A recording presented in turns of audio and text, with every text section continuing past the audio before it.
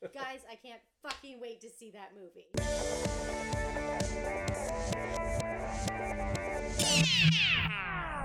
I'm Helen. I'm Miss Sinclair.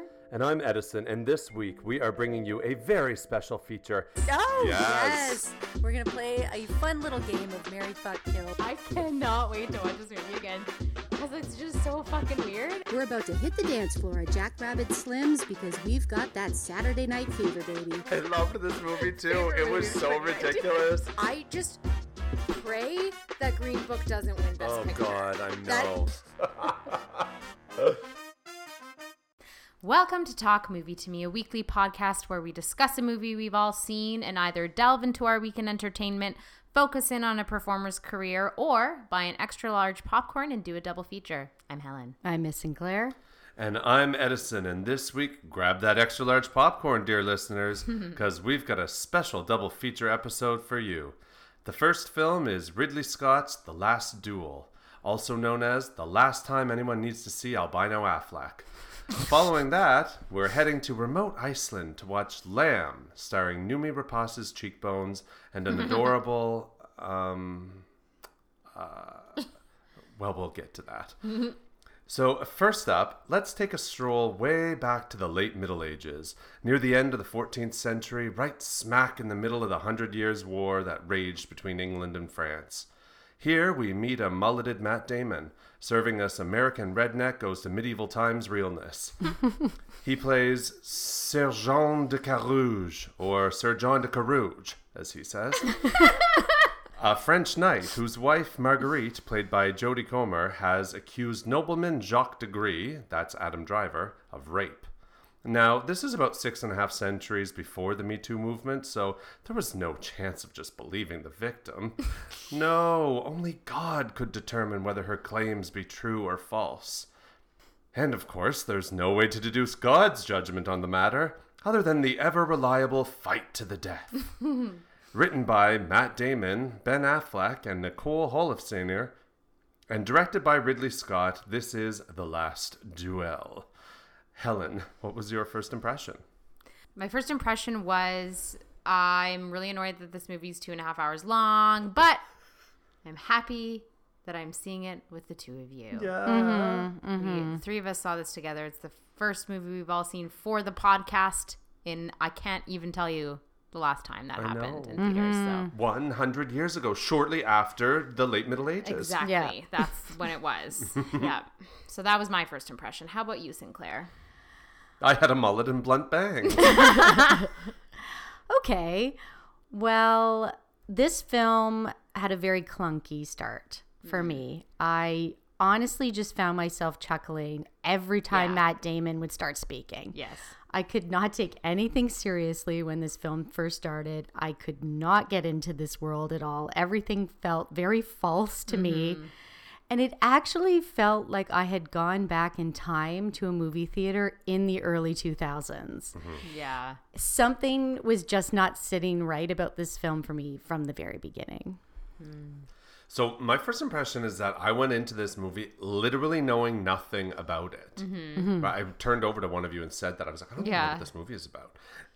All I knew was that Matt Damon and Ben Affleck were in it together, and that I saw a pic of J-Lo watching it backstage from the premiere at the Venice Film Festival. I didn't even know it was Ridley Scott, and I didn't know it was set in the Middle Ages. I didn't know anything. So right off the Had you bat... looked at the poster? Like...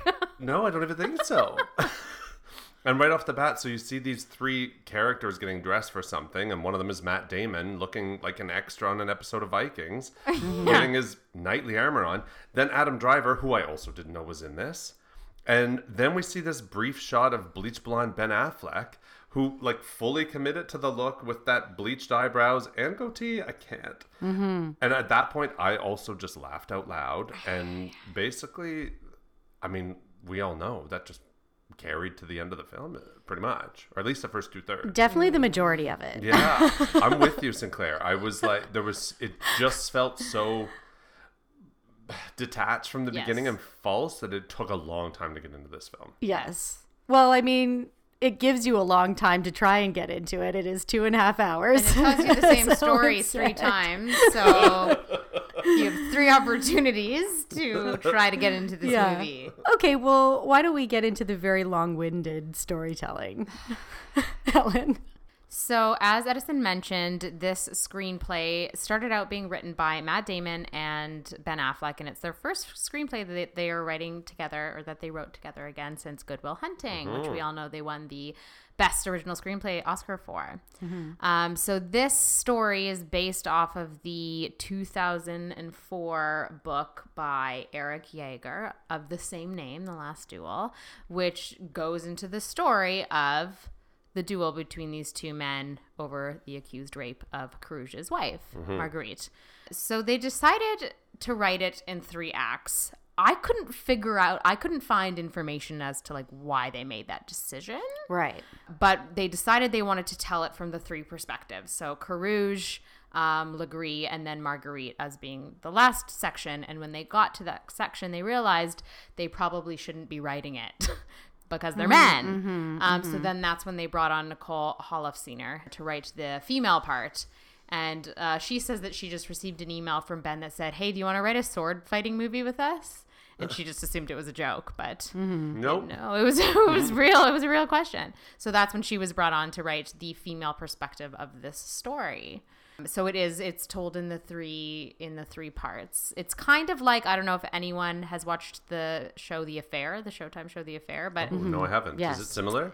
yeah, so that's how that is told. Each episode is divided into 2 segments, and it's 2 people's perspectives of the same situation. Okay. Far better executed in that show than in this film. Agreed. I didn't know that that's how this film was going to be I structured. didn't either. No. So, and I also didn't know that it was like attempting to be this sort of Me Too film, right? And so I just was watching it, and the whole first, the first act, I guess, The Truth According to Carouge, is just kind of like, what am I watching? Yes. You know? Yeah, for me, the premise of having these 3 versions of the event presented to us sounds interesting in theory, but actually watching it became very tedious. Yes. Actually, no, it started very tedious and continued to be very tedious until we got to Jodie Comer's account of what happened. But that's almost 2 hours in. And I feel as an audience member, I had been so underwhelmed by that point, by the first 2 stories, that I didn't feel as invested in the film by the time we got to the most important account of the event. Which is unfortunate, because I think that this could have been a really good film if the focus had been on her for the entire time. I completely agree with you. Because at the end of the day, I don't feel like seeing those other 2 accounts are adding anything new to the conversation. No. No, I don't. I agree with you, and it just makes the film less. Like, is this a film about a woman being raped, or is this a film about 2 guys having a land dispute and battling back and forth with one another about all of the rest of it? Here's the thing. I think that Ben Affleck and Matt Damon wanted to make a movie about the conflict between these 2 men. The conflict arises from the rape accusation, and it feels as though they wanted to capitalize on the Me Too movement and make a Me Too movie while not really making a Me Too movie. Yeah, I felt the same way too, because there are a lot of moments in this where I was thinking to myself, these are broad brushstrokes of this issue. Yes. Like, it's not anything that is really adding to what we know about this type of situation. Not at all. And the story from the book is told from their perspective, because Marguerite did not testify in this trial or in the court. She has no presence really in the book. They had to create her presence from what they would imagine she would have been like. So they want the movie to be about her, but it can't be about her because they don't have enough information, but they still try to sell it as a movie about this instance, and it just felt really disingenuous to me, and it really bothered me.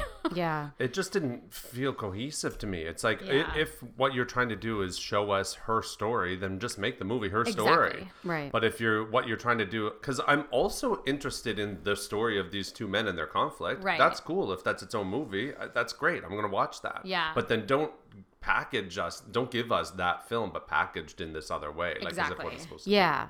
Well, I think too, having the female writer come in because they felt that that was necessary, because really at the end of the day, I wouldn't think Ridley Scott would be the best director to No. tell this type of story.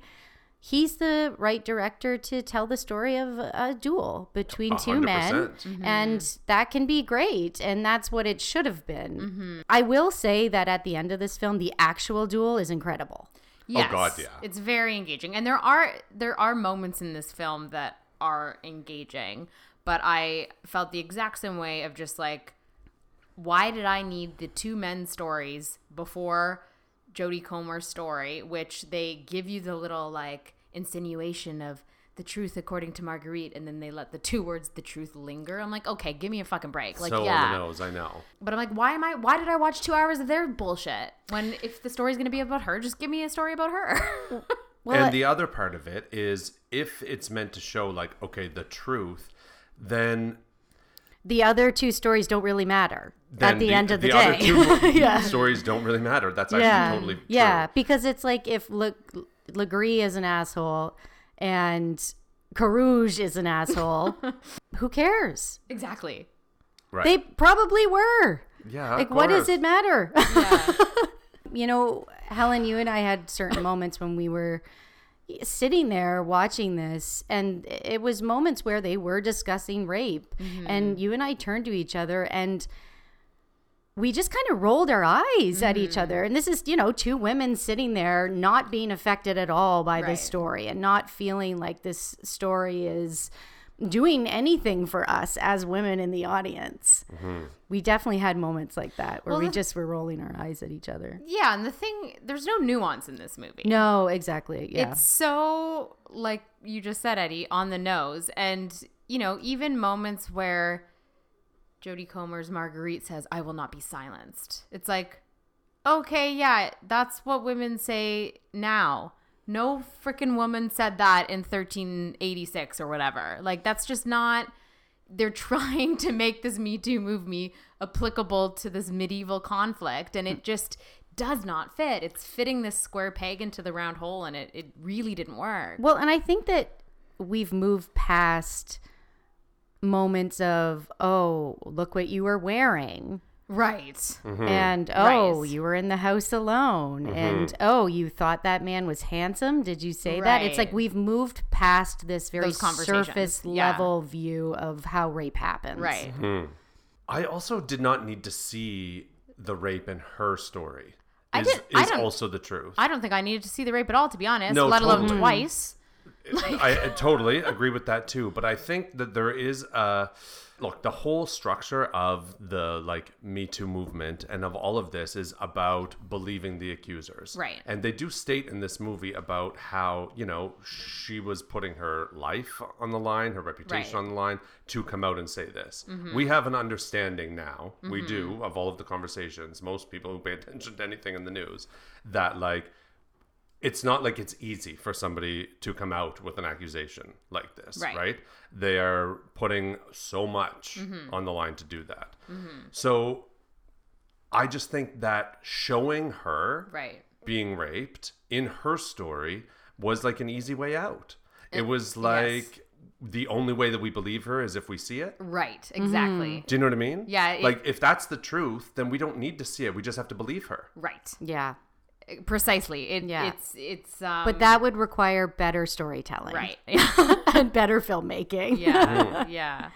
For sure. No, this movie was structured all wrong, and it really is trying to tell two stories in one of which deserves your full attention, and you can't give it to it, and that's really disappointing. Yeah. But I mean, a Ridley Scott movie about knights. I mean, I'm sure a lot of people would still want to see that, but it just doesn't feel as relevant or timely right now. So it does have this feeling of something has been placed in here to make it relevant and Yeah. part of the zeitgeist of now. Yeah, but I think that it still could have just been a night duel movie. And I would have gone and watched that, right?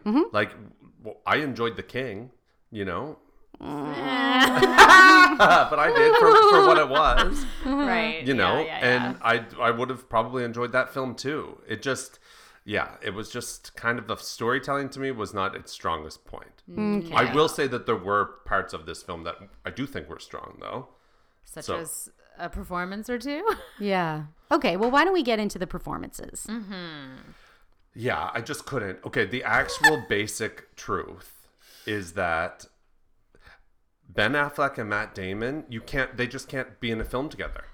They just can't actually be in a Right. film together unless it's some type of a wink, nudge Like a at meta their something. Yeah, they have spent their entire career Yeah. like bonded in terms of their Hollywood narrative. Yes. So you cannot disassociate that from them when you see them on screen. Yeah. Especially when you see them on screen together. That first meeting when Matt Damon walks up and has to like kneel before Ben I Affleck, know. you don't see the characters. You see Not at Matt all. Damon kneeling before Ben Affleck. 100%. Yeah. And you imagine them laughing when the director calls cut and like 100%. yeah. You cannot you just can't. Yeah.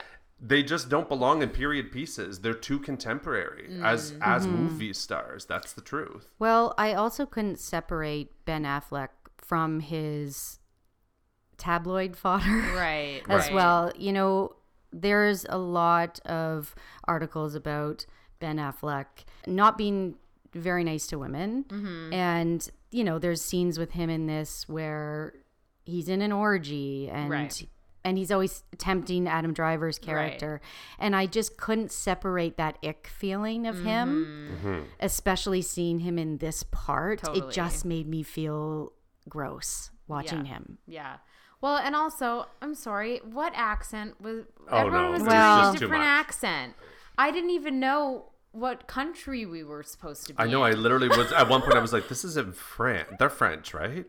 And it's like, but the thing is, there's a very long history in all these films and classic films like that of people adopting that like Englishy accents, right? To, no matter where, if they're playing Italian. Because if could they're you playing whatever. also imagine Matt Damon doing a French accent? But like and he kind of, but the bit that threw me off was that they would throw it in occasionally. Yeah. There would be an occasional phrase that would be like kind of a French accent or kind of that like I'm in high school and I'm playing a medieval character accent. yeah. But it wasn't even like a full British accent ever either. Like it was no, it was like it was English American. light. Yeah. Like It was just very, very distracting. it was very truly. distracting. And it really just plays into that what you're saying of like they don't fit in that world. No, and nobody wants to watch a movie that's focused on the rape of a woman and be sitting there Right. and chuckling. Laughing Yes, at the yes. accents. I know, seriously. I will say, with regards to the performance, at least to Ben Affleck's credit, he is absolutely having so much fun playing this Right. character. And also, there were things that he was doing with his voice, not the accent.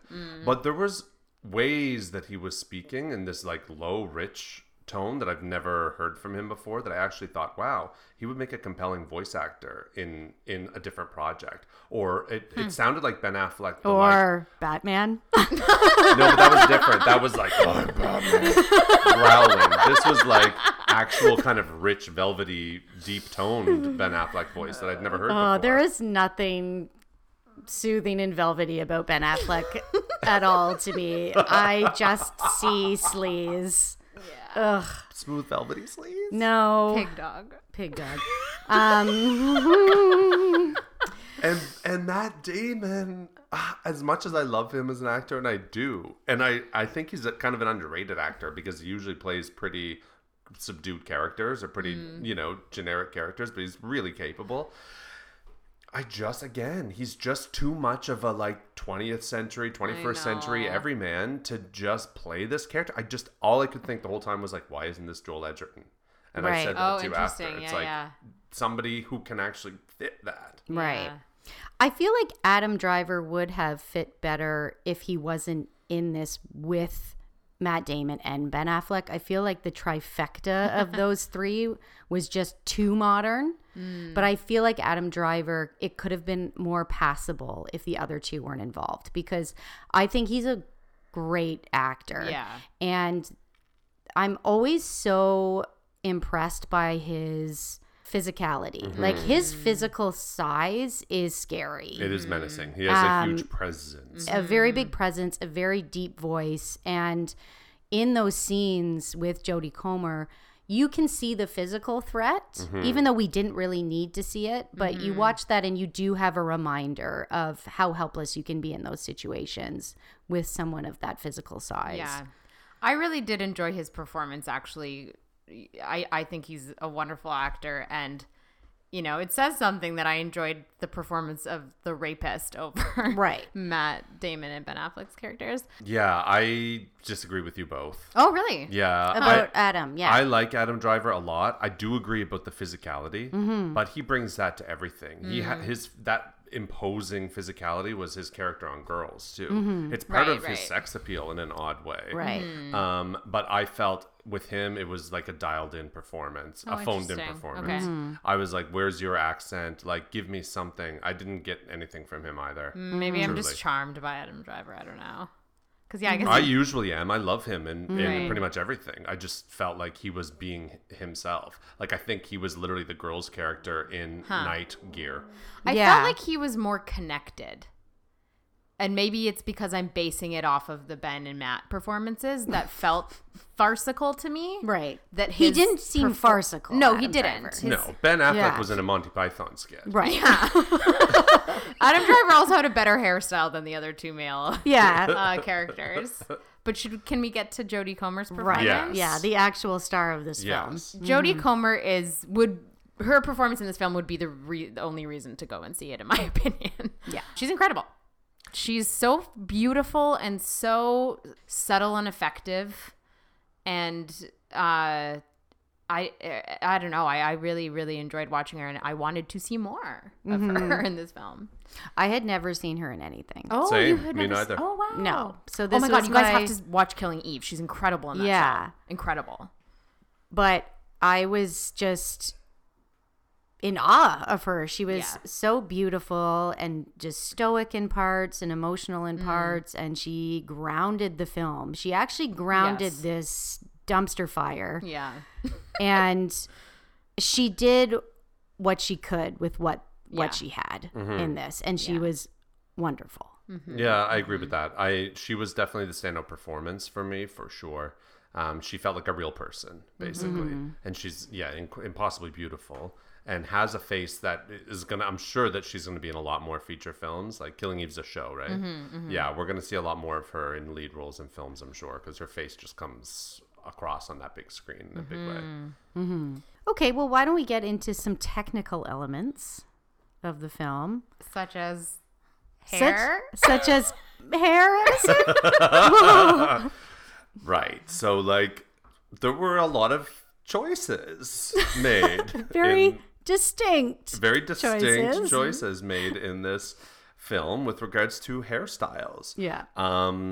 Were any of them historically accurate? Like, no, not really. But also not just like about a century too early, as it would turn out. So I did do a bit of a deep dive on medieval Mullets? late Middle Ages hairstyles for men. Medieval mullet. Mullets were not the tea at this time. They just simply were not. Usually men had their hair like shoulder length. Basically, Adam Driver's hair was like how a man's hair would be, right? If it weren't kind of dolled up even more. But a little while after that, like within a century after that, it did actually become quite fashionable to do the like blunt cropped bangs, Right. a la Matt Damon's character. Right. And apparently men in Italy would dye their hair, and that was quite common, but not until the 15th or 16th century.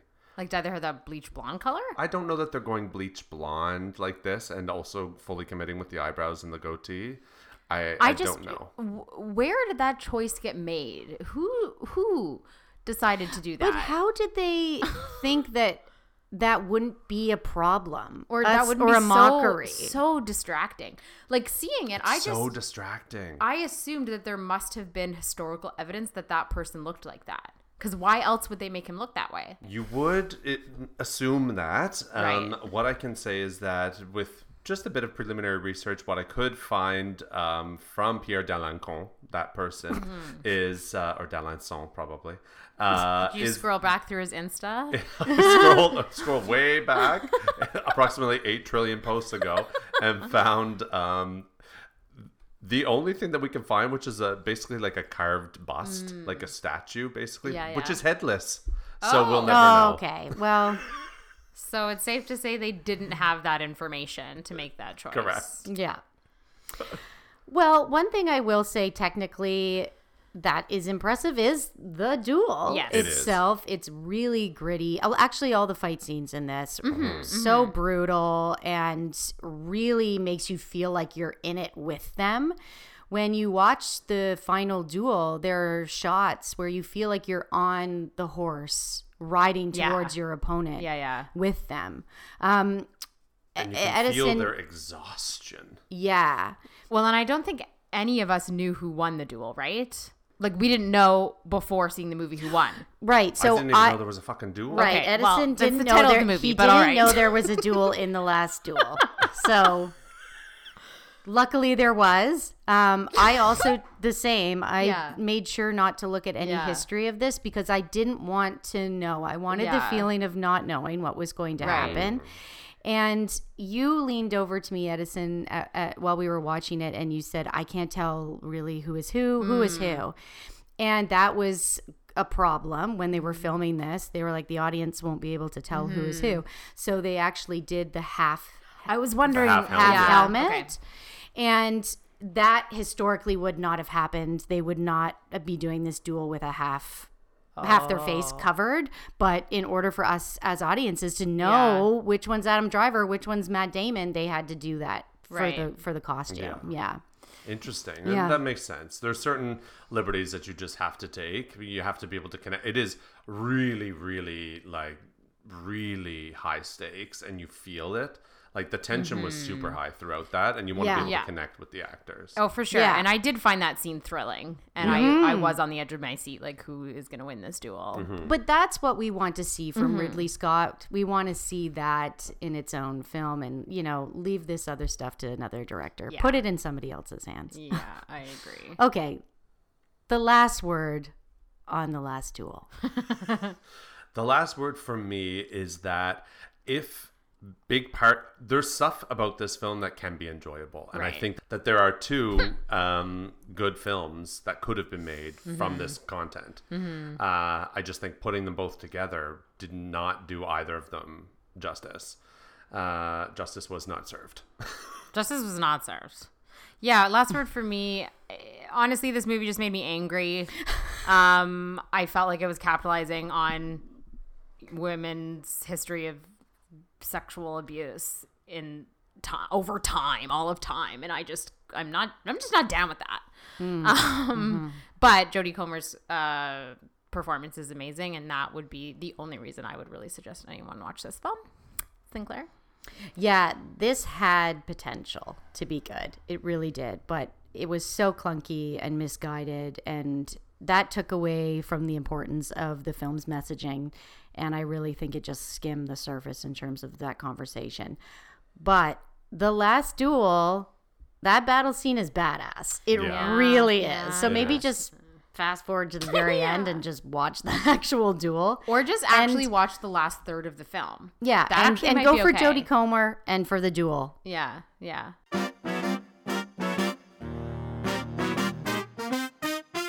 All right, children, it's time to tell you a little folk tale. Once upon a time, on a sheep farm in Iceland, there lived a young married couple named Ingvar and Maria. Each day, Maria and Ingvar would tend to their herds of sheep and diligently plow their very vast farmland. But despite the endless beauty of their surroundings and their peaceful way of life, the couple felt somber. Sadly, something was missing in their lives: a child. One night, while Maria and Ingvar slept soundly in their beds, an ominous presence made its way onto their tranquil land. But Maria and Ingvar didn't hear the commotion going on in the barn that night, and were none the wiser as they carried on with their daily lives. One fateful day, while Maria was tending to a pregnant sheep, a miracle happened. That little miracle was a lamb named Ada. But Ada was not your ordinary little lamb. Ada was special. Maria and Ingvar quickly adopted Ada as their own. But remember, children, every action has a reaction, especially in a tale from A24. Yeah. Lamb asked the question, does the cycle of grief give us the right to disrupt the cycle of life? And in what circumstance can the rules of Mother Nature be broken? Ooh, I like This that. film is Lamb, directed by Valdemar Johansson.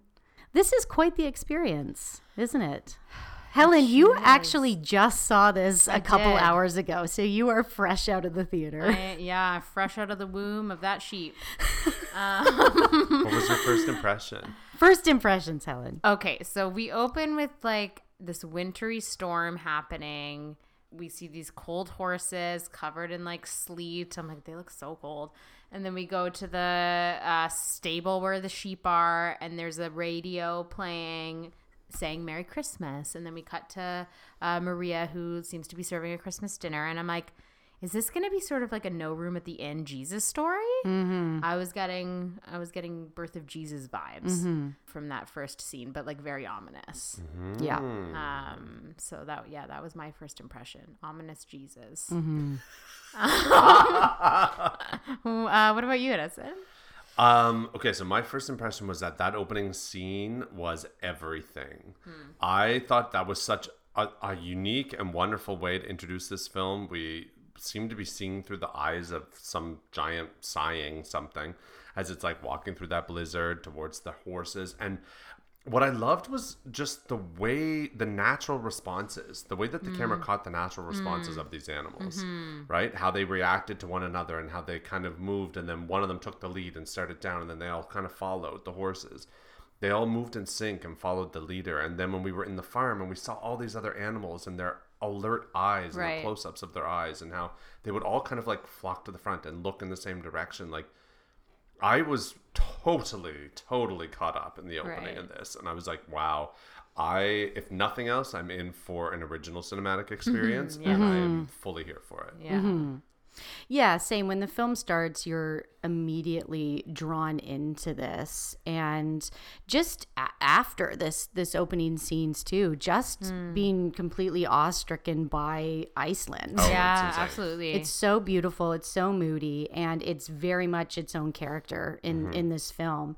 And right off the bat, you're pulled into this like very isolated world that this couple is living in. And I actually was having flashbacks of God's Own Country Oh, yeah. because we did that film for our Valentine's Yeah. Day episode. There were a lot of baby lambs in that movie as well. So God's Own Country was another movie that was very lamb heavy. So I was definitely hearkening back to that.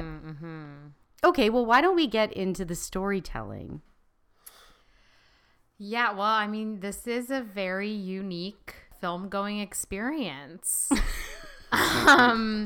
I would say for the first quarter to third of this movie, there's very little dialogue. It's a lot of, like landscape shots and close-ups on animals, and which I was into up until a point, and then I kind of started feeling like, okay, something needs to happen. Yeah. Like, I'm ready. And then this movie takes a turn when we realize what Ada is. I mean, let's just say that we're definitely going to spoil this movie. We are going to So spoil this movie. if you don't want to know, then you don't want to listen. Yeah, truly. Just come revisit this episode later. Yeah. In terms of storytelling, I have to say that I truly think at this point, A24 is just trolling people with some of these films, and especially with their trailers. I watched this film and I have been having this feeling for a while, but I have this fear that A24, like many things that start to just put out an abundance of content, that they run the risk of becoming a parody of themselves. And there's been so many A24 films that have been put out, and they've been following the same style and the same formula, but they nowhere near reach the depth that they should be or that their predecessors have. Okay.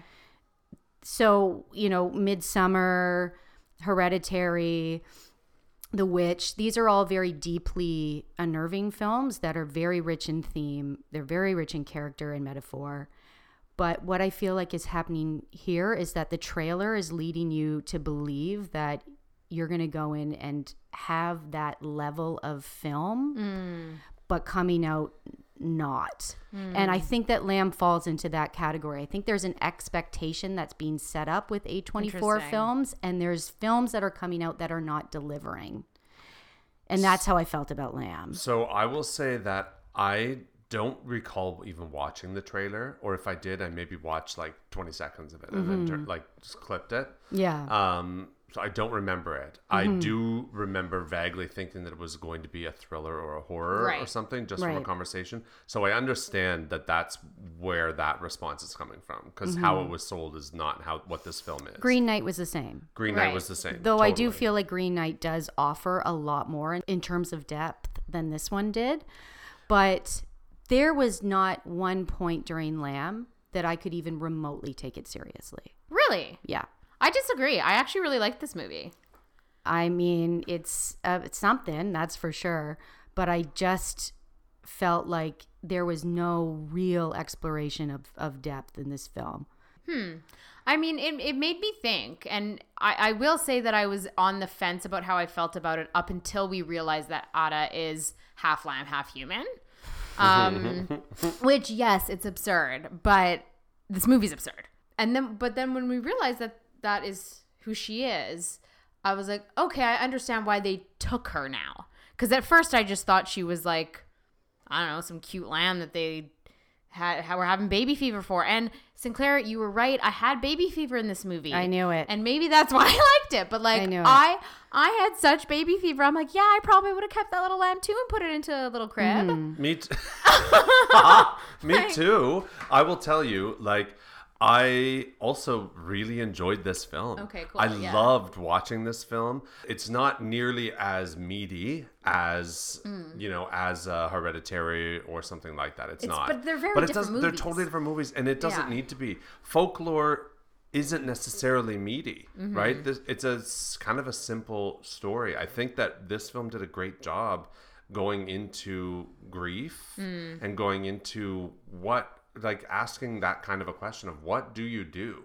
Like what to what end would you go, right? Right. Like it was clear at a certain point, when they visited the grave Right. specifically, that they had lost a child, Yeah. also named Ada, and that it would be so easy. You can see how Noomi Rapace's character in this moment would have saw this little sheep baby hybrid thing as like a gift from the gods, maybe. Well, you could only view it as that because could only view it as their reaction to this little sheep hybrid, which we don't know it is a sheep hybrid yet, it's not anything other than, oh, this is a miracle. Yes. Why else would anybody not say anything in that moment or Right. even Right. have a look of shock or anything? Right. Yeah.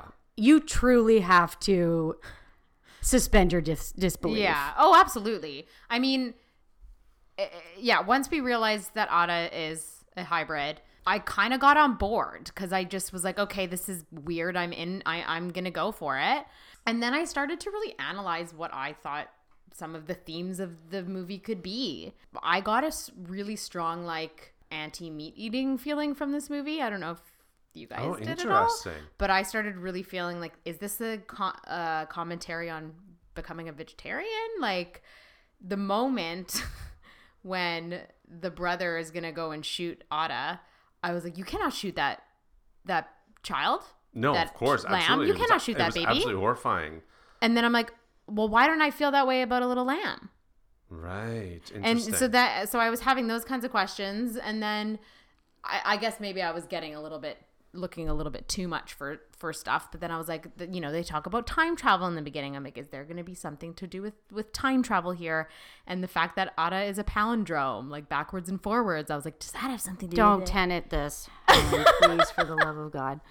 But I love that. I Hmm. think that's part of its allure, and it's part of what Right. worked for me. I think maybe, Sinclair, you had different expectations going into it. No, I knew exactly what this was going to be. I knew that the trailer was not representing this movie.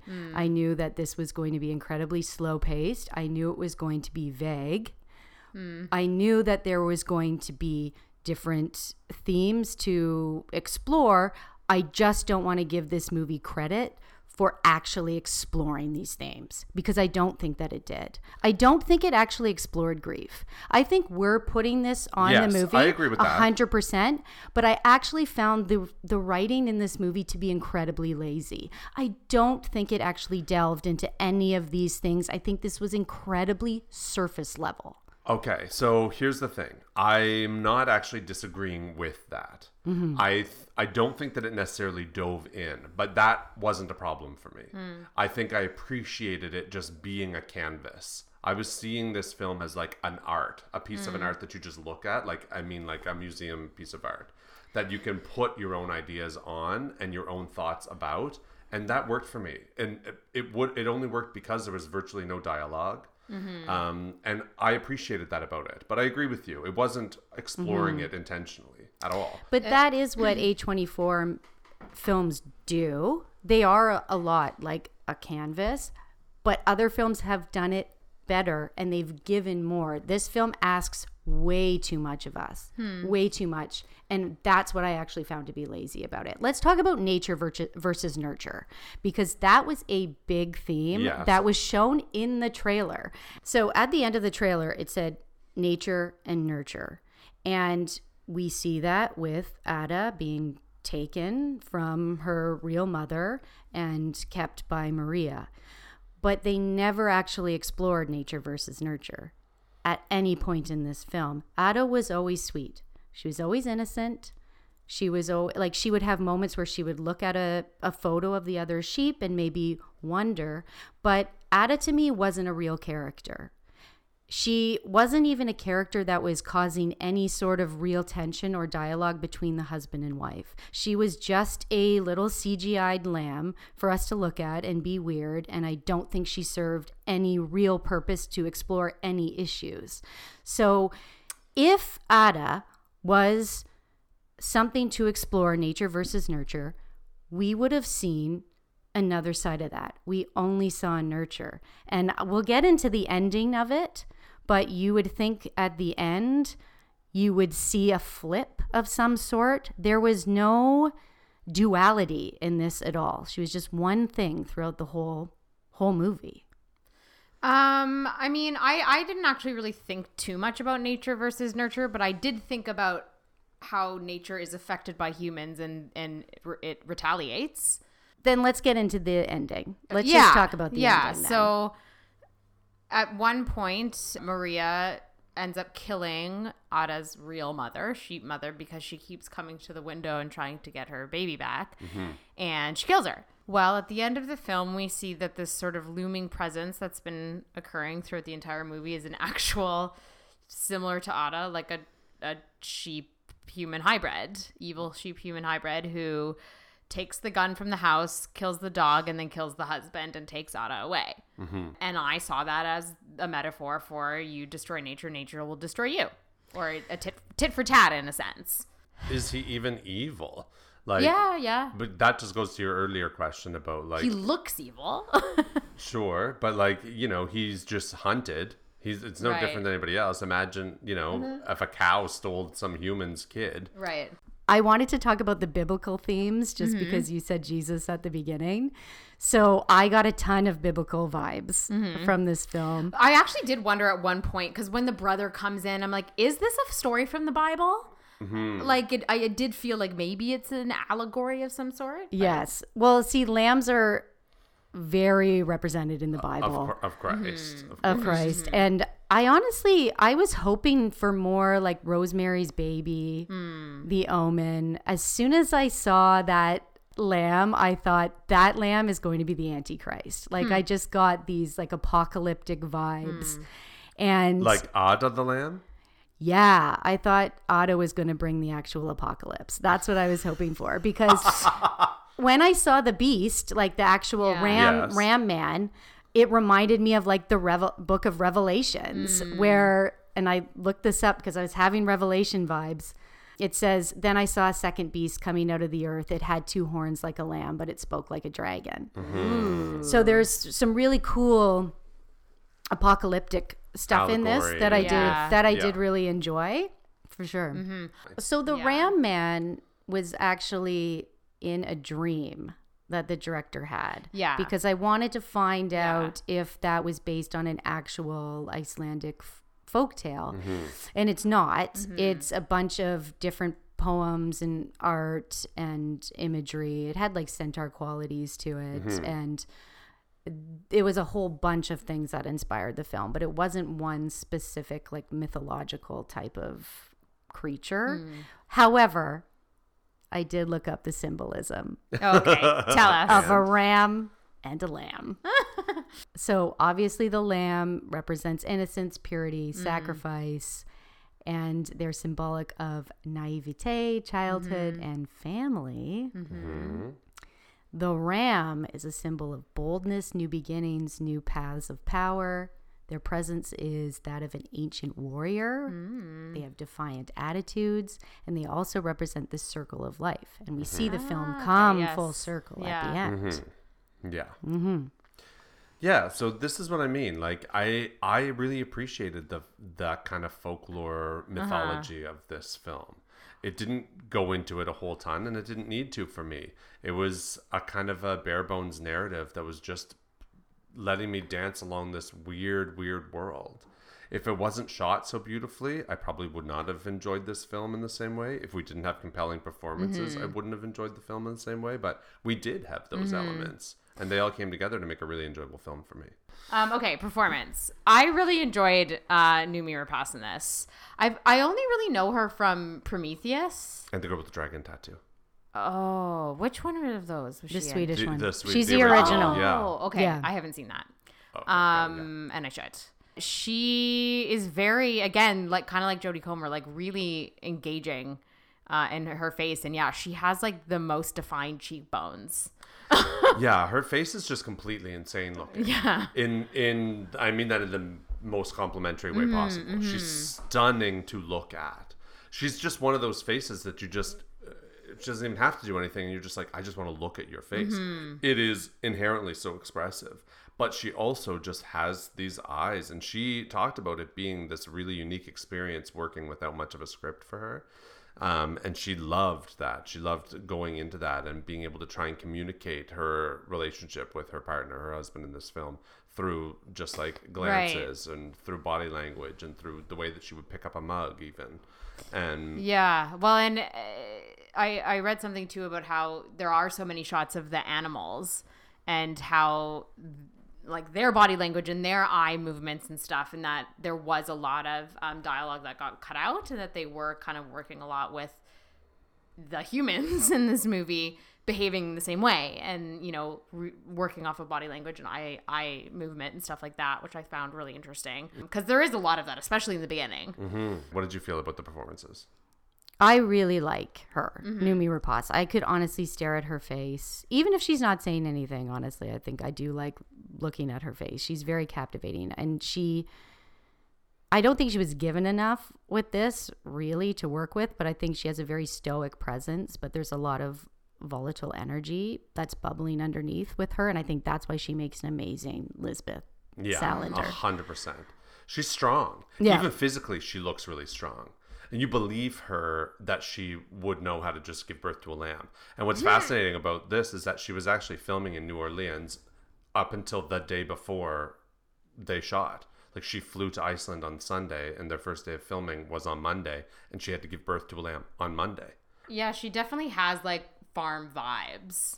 Like I like believed her working on the farm. Yeah. It didn't feel like She has capable vibes. Right, And right. that translates whether she's working on a farm or whether she's assassinating rapists. You just believe that she just gives me I can get shit done vibes. So in terms, like, couple technical things, you just mentioned about the birthing of the lambs. So yeah, she showed up, and I guess they had a farmer, and there were 10 pregnant sheep there that they had to work with for the shooting.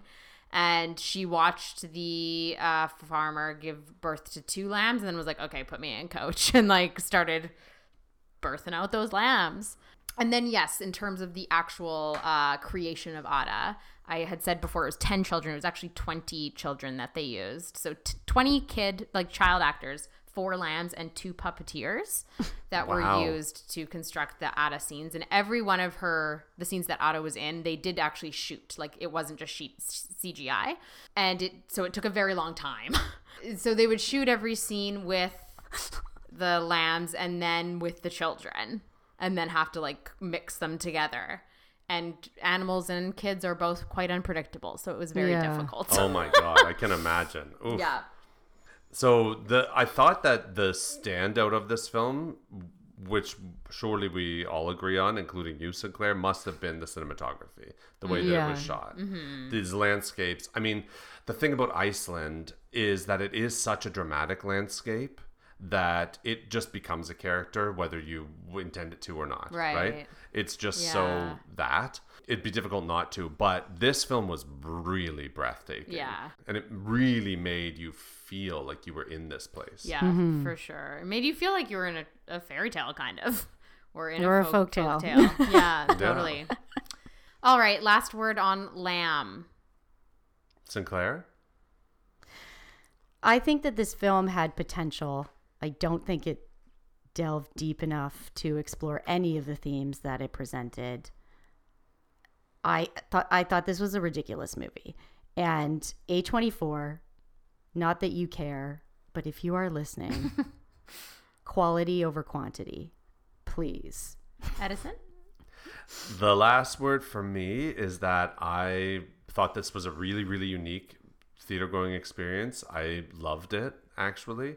It was definitely weird, but I really loved watching this movie. I thought it was anchored by a really great performance from Noomi Rapace. I thought it was beautifully shot, and I just thought it was this weird little story that I'd never seen before, and I loved it. Mm-hmm. Yeah, this is definitely unique. It's definitely not for everybody, but I really liked it, and I would watch it again, and I was really moved by it. Like, by the end of the film, I felt like really sad, but also like entranced at the same time. Yeah. Well, this has been another episode of Talk Movie to Me. If you'd like to get in touch with us, our email is talkmovietome@gmail.com. Follow us on Instagram @talkmovietome. Tweet at us at TMTM Podcast. Rate and review us on Apple Podcasts, and become a Patreon member, patreon.com/talkmovietome. I'm Helen. I'm Miss Sinclair. And I'm Edison. Thanks for listening.